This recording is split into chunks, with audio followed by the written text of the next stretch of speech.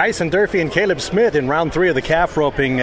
Tyson, tell me about that run tonight. It was great. My calf was actually a little slower earlier, so I gave her a little extra on the start, and she actually ran hard, so had to go down the pin, and then from then on I knew I was going to stick a Rapanahui on her. I knew it needed to be 7 to get good money, and where I'm at in the average right now, we kind of needed to go at it, so that's what we did, and it worked out.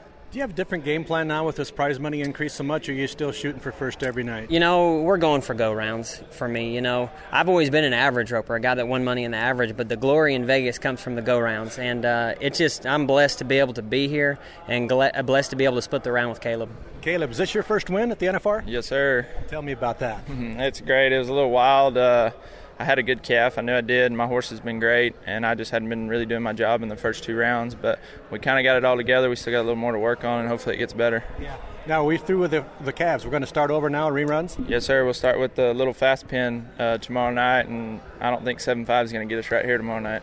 All right. Congratulations on the win tonight. Thank you.